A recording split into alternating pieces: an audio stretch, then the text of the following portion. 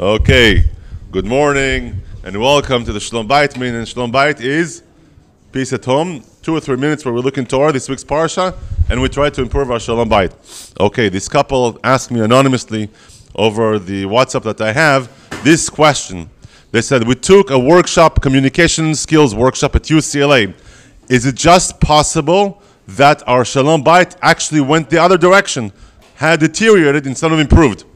So I told them this actually reminds me of 2 stories.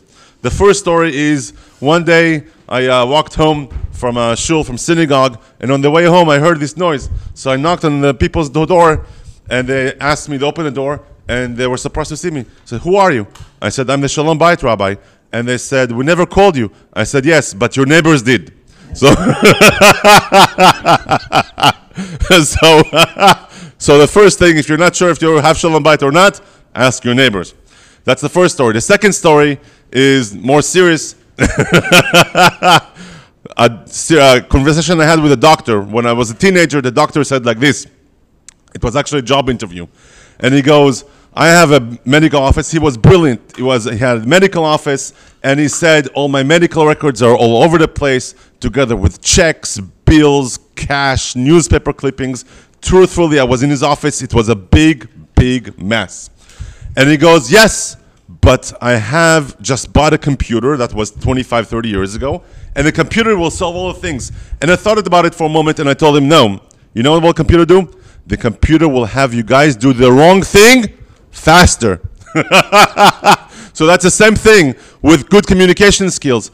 If all you do is you express your gripes and your wishes and your wants and desires, then all you will do is you will do the wrong thing faster in your marriage. So how do you actually bridge your differences then? How?